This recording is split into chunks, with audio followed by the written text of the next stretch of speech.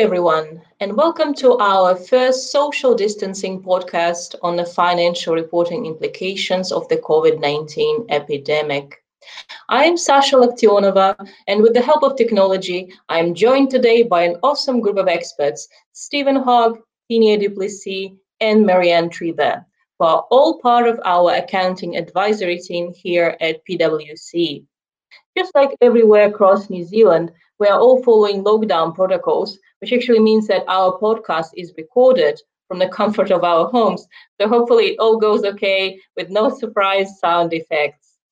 Now we're all in this together, and you probably already are seeing that the disruption caused by the virus and measures taken to contain it have an immense impact on economies across the world and here in New Zealand. So the goal here, with the help of our experts, is to give you a good overview of the accounting implications, of which there are plenty. In fact, the impact is quite pervasive, and I'm struggling to think of a financial line item which is not impacted in one way or another. So I guess, Stephen, what would you say is the key accounting issue? Well, Sasha, I think the key underlying issue is the uncertainty that we're all facing. Everything is changing so quickly, and we just haven't seen this before. None of us know what will happen next with the virus, or the measures taken by governments to stop its spread, or just how long it's going to last. The uncertainty is really pervasive, so it's going to affect all aspects of reporting. We're going to discuss some of the issues shortly, but I think the key thing to emphasise here is communication and disclosure. When there is increased uncertainty and increased risk, it is essential that management explain the assumptions that they've made. So, for example, around impairment tests, and then explain the risks and sensitivities associated with those judgments. The other big ticket issue is that one of the fundamental concepts that underlies most financial reporting is that the financial statements are prepared on a going concern basis. Now, unfortunately, in some cases, the impact of the measures taken to control the spread of the virus might have such a significant impact on an entity's cash flows that it's no longer a going concern, or there is significant doubt about its ability to continue as a going concern. Indeed, there's a really sad consequences of this pandemic. Now, if we assume that the entity is a going concern, what would you say is the list of things to watch out for? Well, top of the list is going to be the carrying value of assets, whether they need to be written down or impaired. So if I start with financial assets, and then maybe Tinia can talk about non-financial assets, the recoverability of receivables is certainly one of the areas that comes to mind first. Given the significant economic impacts we've seen already, and the likelihood that things are going to get worse before they get better, many businesses will have customers that are struggling financially. This means that for any receivables recognised on the books, entities will have to evaluate the collectability of those receivables using IFRS 9's expected credit loss model. For corporates, this means that they'll need to adjust the forward-looking information factored into the current provisions based on the level of uncertainty today, and make sure that they have controls in place to monitor that uncertainty as they move forward to ensure that they can adequately document, support, and book their allowance for loan losses. The same exercise will be a lot more complicated for banks and other financial institutions. This is because banks have complex models in place to assess expected credit losses under IFRS 9. Banks might need to consider additional scenarios related to the spread of COVID-19. This might be achieved by adding one or more additional downside scenarios, or amending one or more of the existing scenarios, for example, to reflect a more severe downside or to increase their weighting, or maybe using an overlay if the impact is not included in the bank's main expected credit loss model. The New Zealand government has also recently announced a business finance guarantee scheme that will provide short-term credit to help cushion the financial distress on solvent small and medium-sized entities affected by COVID-19. Banks themselves will likely need to reflect this credit enhancement held and consider whether it should be included in the measurement of the ECL of the related loans or accounted for separately. Yes, that's definitely going to be a challenge for banks, given that the new IFRS model has been around for only a couple of years. So I guess, Tinia, Can you maybe talk to the question of whether non-financial assets are reflected at appropriate carrying amounts on the balance sheet? I mean, what would be some of the things the companies should be thinking about in this area? I'm pretty certain that uncertainty in this situation is doing no favors for the impairment modeling. Indeed, Sasha. As Stephen mentioned, we just don't know what's going to happen over the next few weeks or months, and I suspect it's going to be incredibly difficult for most entities to fully understand not only the short term, but also the longer term impact of COVID-19 on their business, and off the back of that, to reach a reliable and supportable cash flow forecast position to use in impairment assessments. In this current environment, entities may also have to consider multiple scenarios, and the outcome decided on will need to be backed by reliable evidence, which will be challenging in itself. There's also a number of other complexities which I think will be useful to mention. For example, it might not be appropriate, given the current uncertainties within the market, to determine fair value less cost of disposal using earnings multiples or recent transactions. Entities will therefore need to carefully consider how to determine fair value less cost of disposal where there is an actual impairment, and therefore requirement to determine both value in use and fair value less cost of disposal.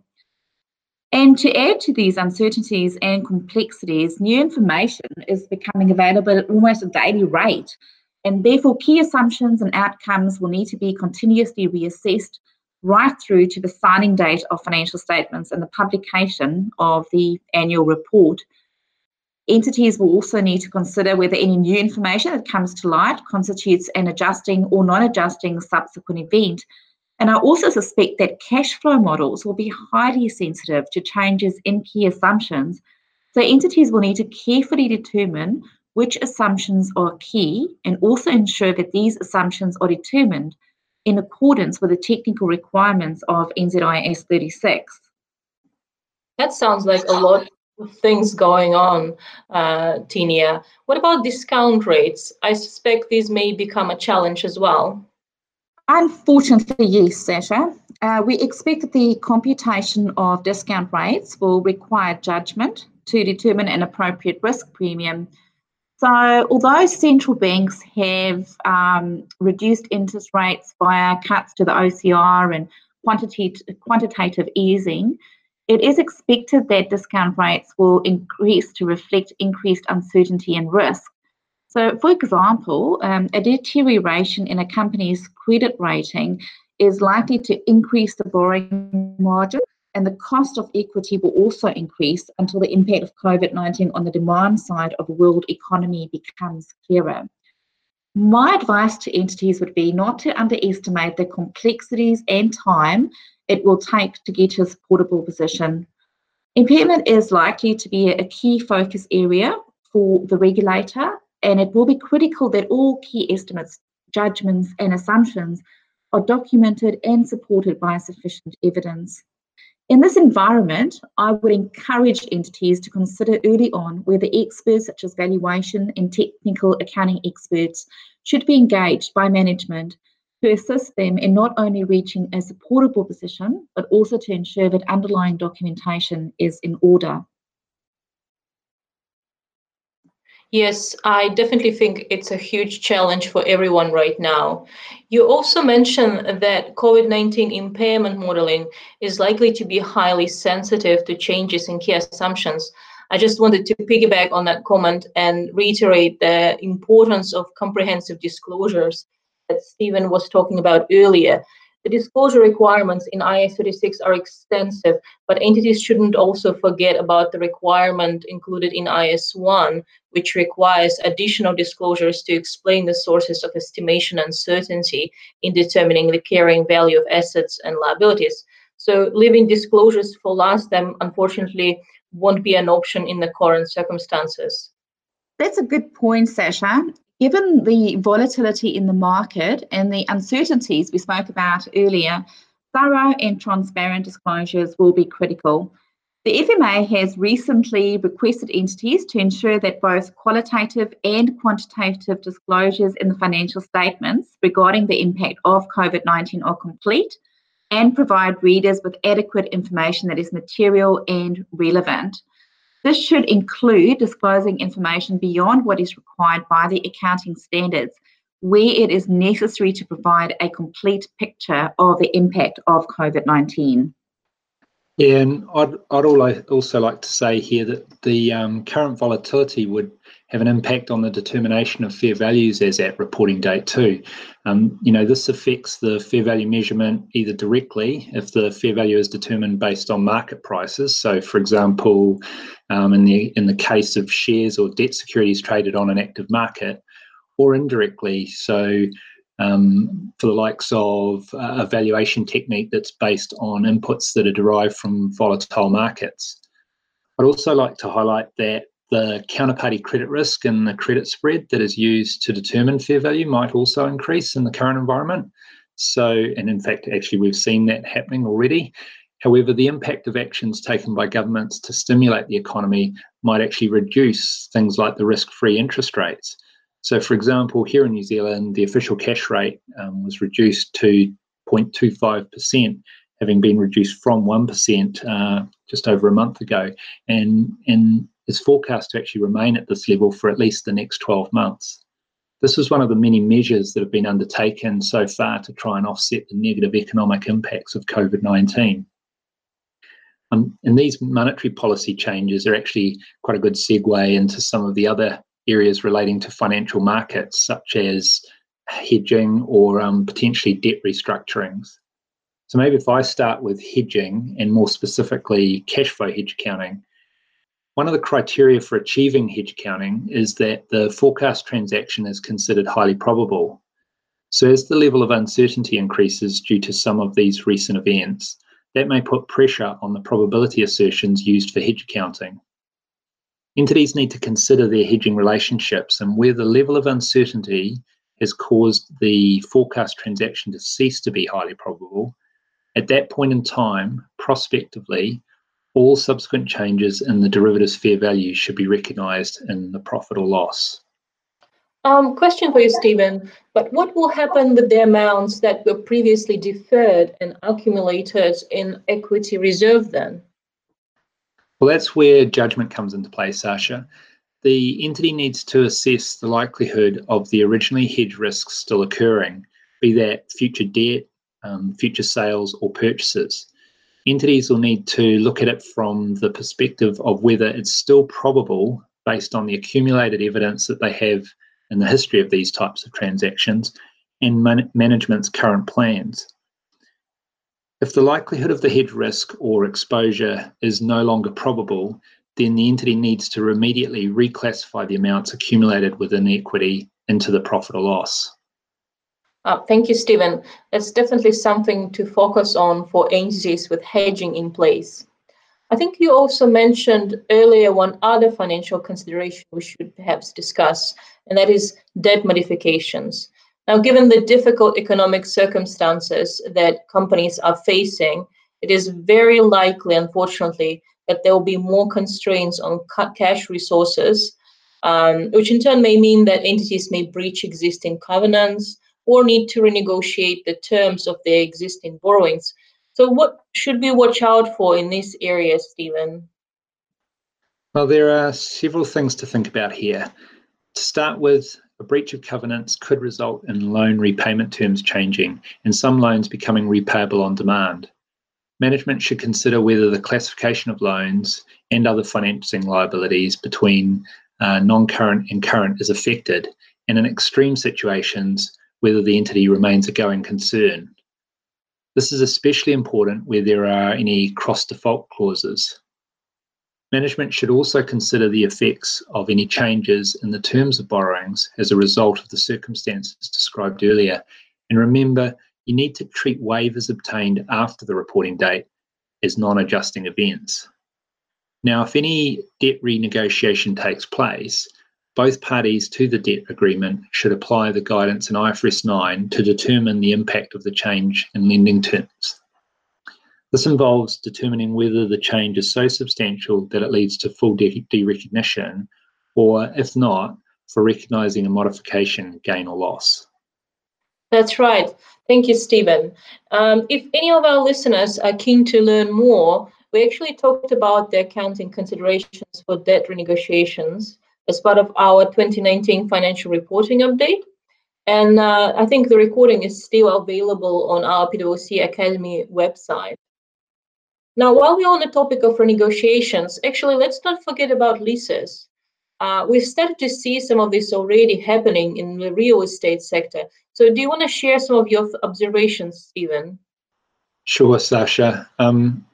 During these trying times, a lessor and a lessee might actually renegotiate the terms of an existing lease, or a lessor may grant a concession of some sort in connection with lease payments. So, for example, in the form of a rent-free period. In these circumstances, both parties should consider the requirements of IFRS 16, which is that new leases standard, and assess whether the concession should be accounted for as a lease modification. For the lessor, the rent-free period given to the lessee would likely be treated as a lease modification under IFRS 16 because it changes the consideration and was not part of the original lease agreement. The lessor should recognise the reduction in expected future operating lease income over the period of the lease, as this is considered a lease incentive.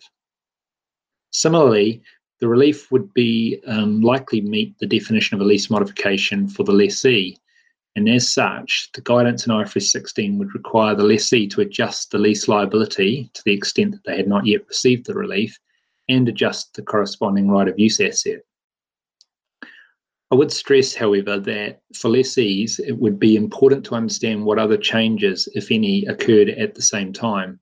So, for example, changes to the lease term or the scope of the lease. Without getting too technical, there are varying approaches to accounting for changes to leases depending on the nature of the change. So please make sure that you understand the requirements of the new standard clearly prior to making changes. Yes, that's right. And we actually saw a freeze to residential rent increases and greater protections for tenants against having their tenancies terminated, which were included in the government's response package. There are no similar blanket measures available to commercial tenants, but definitely a number of them are renegotiating their lease terms, just as you said. Now, let's turn to sales. We are seeing declining revenues and revised sale forecasts across a number of industries as a result of the reduced economic activities. What would be some of the things people should be thinking here, Marianne? Yes, Sasha, impacts on revenue recognition would definitely need to be considered. And clearly for many entities, revenues will be falling or are falling, and this will have to be accounted for as that happens. But there are some specific issues that are worth mentioning here. Firstly, under IFRS 15, an entity has a contract with a customer and applies the revenue standard when it's probable that the entity will collect the consideration. So if you are not sure whether a customer has the intention and the ability to pay, that might mean that you don't have a contract under IFRS 15. And if that is the case, it's important to consider the specific guidance in IFRS 15 to determine how you're going to account for the transaction before it falls into the scope of the revenue standard. Secondly, IFRS 15 has a specific model for variable consideration. So this applies to all sorts of things like rebates or penalties that, for instance, are charged if the company delivers late, or volume discounts. IFRS 15 requires that variable consideration is recognized only when it's highly probable that there will not be a significant reversal of revenue when the uncertainty is resolved. And the revenue from variable consideration is measured at expected value.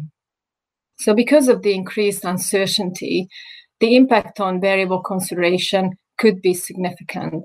So it's important to remember the threshold of recognizing variable consideration, and people may also need to revisit the measurement to reflect the current circumstances.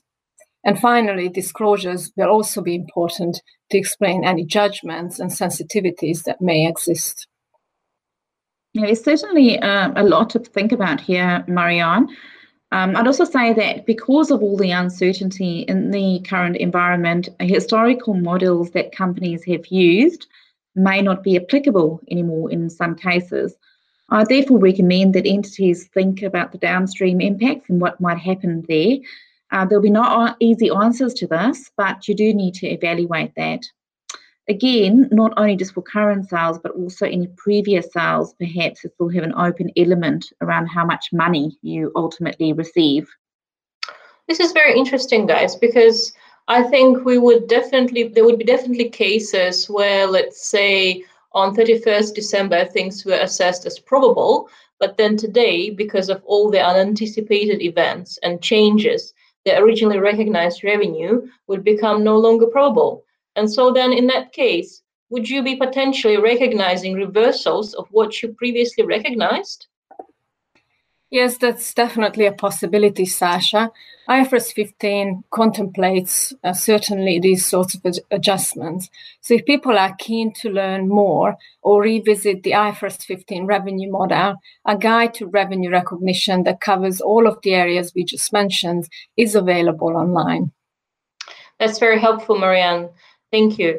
Now, we already mentioned some of New Zealand government's measures to protect people and businesses from the impact of COVID-19. I think there is a lot more here. For example, one of the most significant changes, as I understand, under the COVID-19 Response Act is the reintroduction of the tax depreciation of buildings. So, Marianne, can you please talk a little bit more about it and what it means? So we've spoken a lot about negative effects of some of the measures taken to control the spread of the virus. But we also need to think about measures that have been taken to support businesses. And an example to that is, just as you mentioned, the reintroduction of tax depreciation for industrial and commercial buildings from the 2021 tax year. You may recall that tax depreciation of buildings was removed about 10 years ago in 2010. And that law change at the time resulted in large additional deferred tax balances for many businesses. The reintroduction of tax depreciation now increases the tax base of buildings, which could result in the reversal of some or all of these deferred tax liabilities, and in some cases it may even result in a deferred tax asset.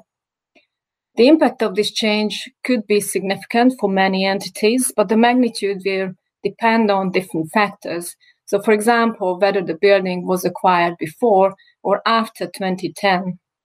Also, it's buildings that are held for use in the business that will be most affected.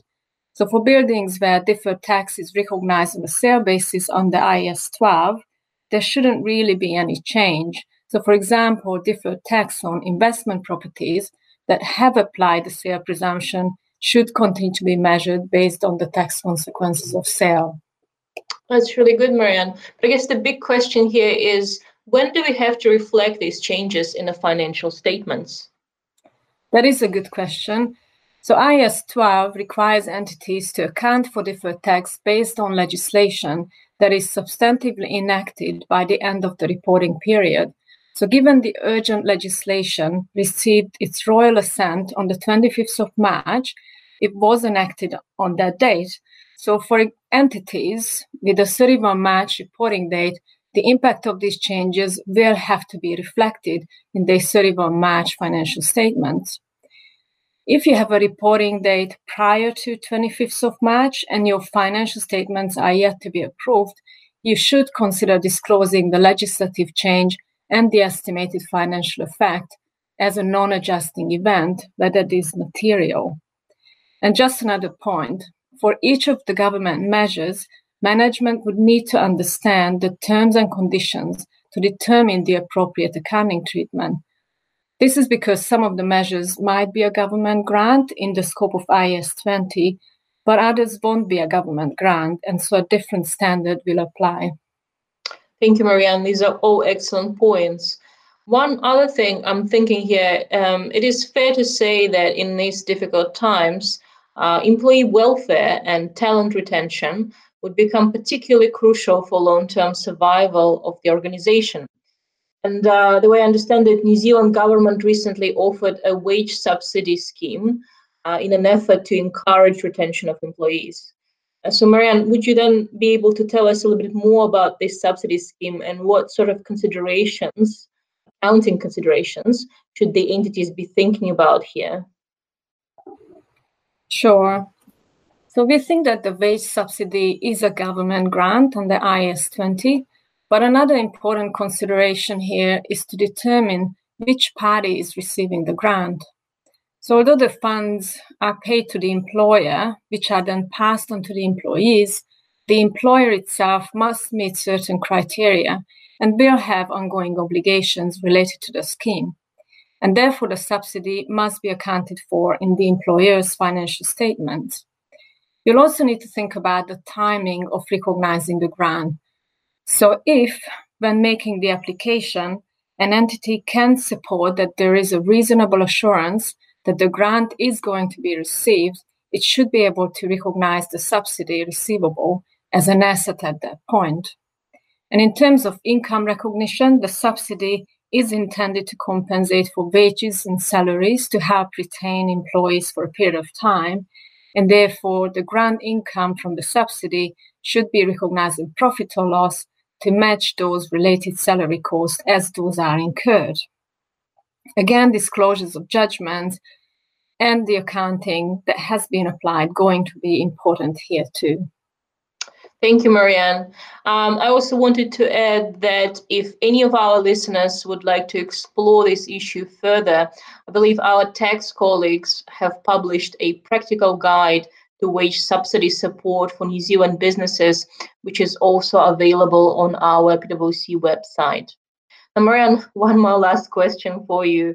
Apart from government support, entities might have business continuity insurance and be able to recover some or maybe all of the costs of closing down or their loss of income. So what would be some of the considerations to think about here?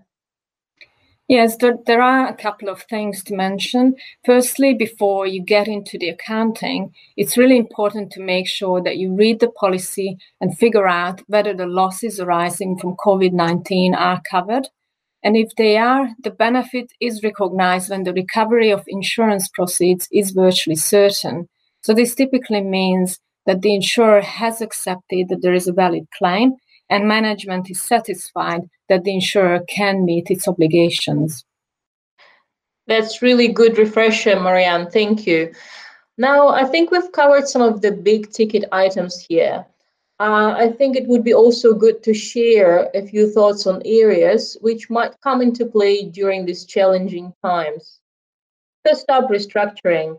Naturally, anytime we have a significant disruption to operations, companies are going to start thinking about potential restructuring of certain aspects of their business. So, for example, geographic concentration of suppliers, personnel, inventory, and so on. So, Stephen, what would be some of our main messages here then? Well, I think that the key thing to bear in mind here is that management's actions in relation to the virus should be accounted for as a provision only to the extent that there is a present obligation for which the outflow of economic benefits is probable and can be reliably estimated. So, for example, a provision for restructuring should be recognised only when there is a detailed formal plan for the restructuring and management have actually raised a valid expectation in those affected by the plan that it will be implemented. Just having a restructuring plan is generally not enough to warrant the recording of a liability because it doesn't create a present obligation. A lot of things are now in motion, and one of those that we've seen is around updating projections and financial forecasts.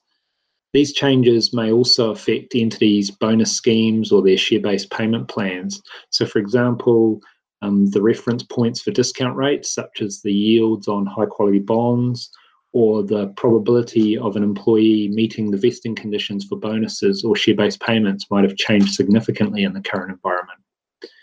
To the extent that such changes are beneficial to employees, they would need to be accounted for as a modification and an additional expense recognised. But I'd also note that companies should be aware that cancelling a share-based payment award, even if the vesting conditions are unlikely to be satisfied, actually results in the immediate recognition of the remaining expense. Oh, absolutely, Stephen.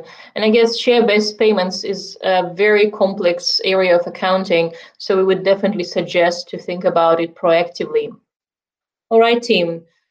Do you think there are any other areas that come into mind right now? One last area I'd like to mention, Sasha, is an interesting quirk in accounting for inventory and the absorption of overhead costs. Under normal circumstances, a production company absorbs all overheads into the cost of inventory. This, however, contemplates that all production facilities have operated within normal capacity. However, if you have a period of abnormally low production levels, which some entities will experience, which are outside that normal utilisation range, then you should record some of those costs directly in cost of goods sold instead of capitalising these into inventory. Now, the tough part is there's no clear guidance or explicit guidance as to what's normal and what's abnormal. The entities will need to consider this and make a judgment based on the company's historical operating performance. That's a very interesting point, Tinia, and I think it's particularly relevant to New Zealand producers and exporters. All right then, so why don't we just wrap things up today by talking a bit more about disclosure? The uncertainty creates a lot of challenges, and management's key to successful reporting in this environment is robust and comprehensive disclosures.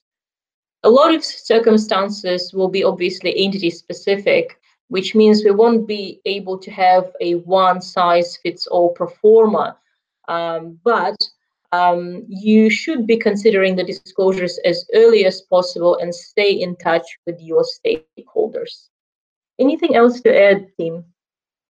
Yeah, one other point I'd add, Sasha, is that I think for reporters it'll be particularly important to also disclose any changes in their financial risks, such as credit risk, liquidity risk, currency risk and price risk, or in their objectives, policies and processes for managing those risks.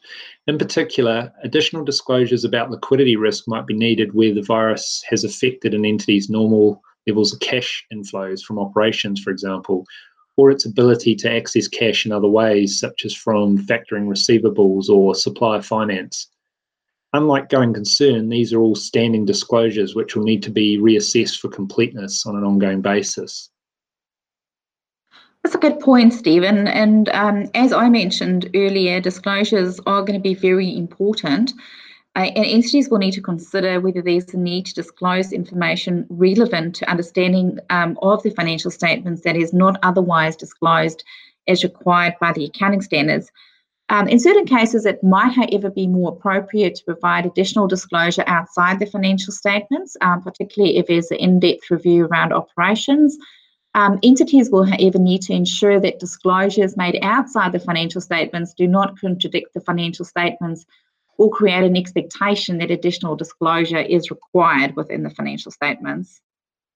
These are all excellent messages, guys. Thank you very much. Stephen, do you perhaps have any final comments for us?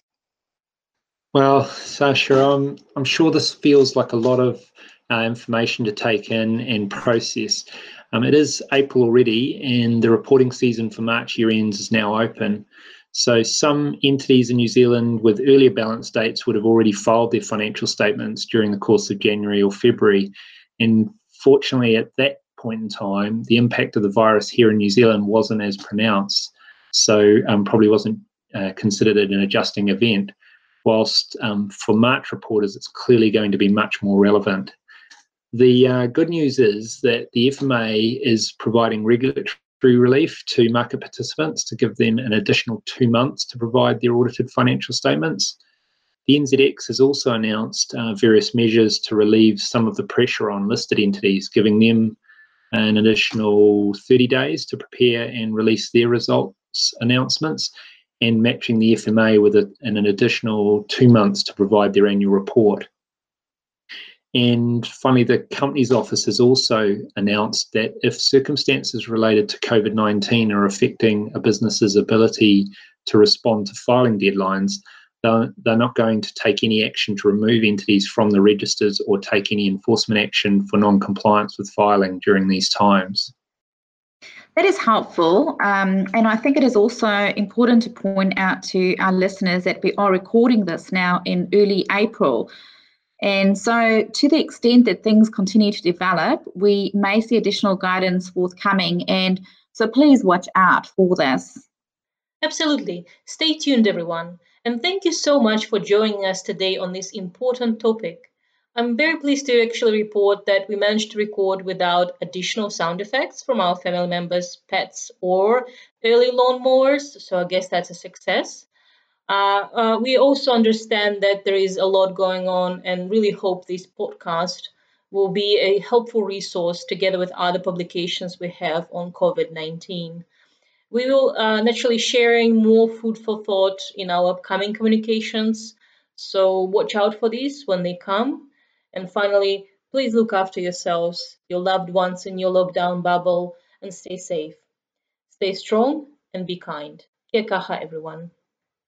This podcast is brought to you by PwC. Please go to www.pwc.co.nz for further details. This podcast is for general information purposes only and should not be used as a substitute for consultation with professional advisors.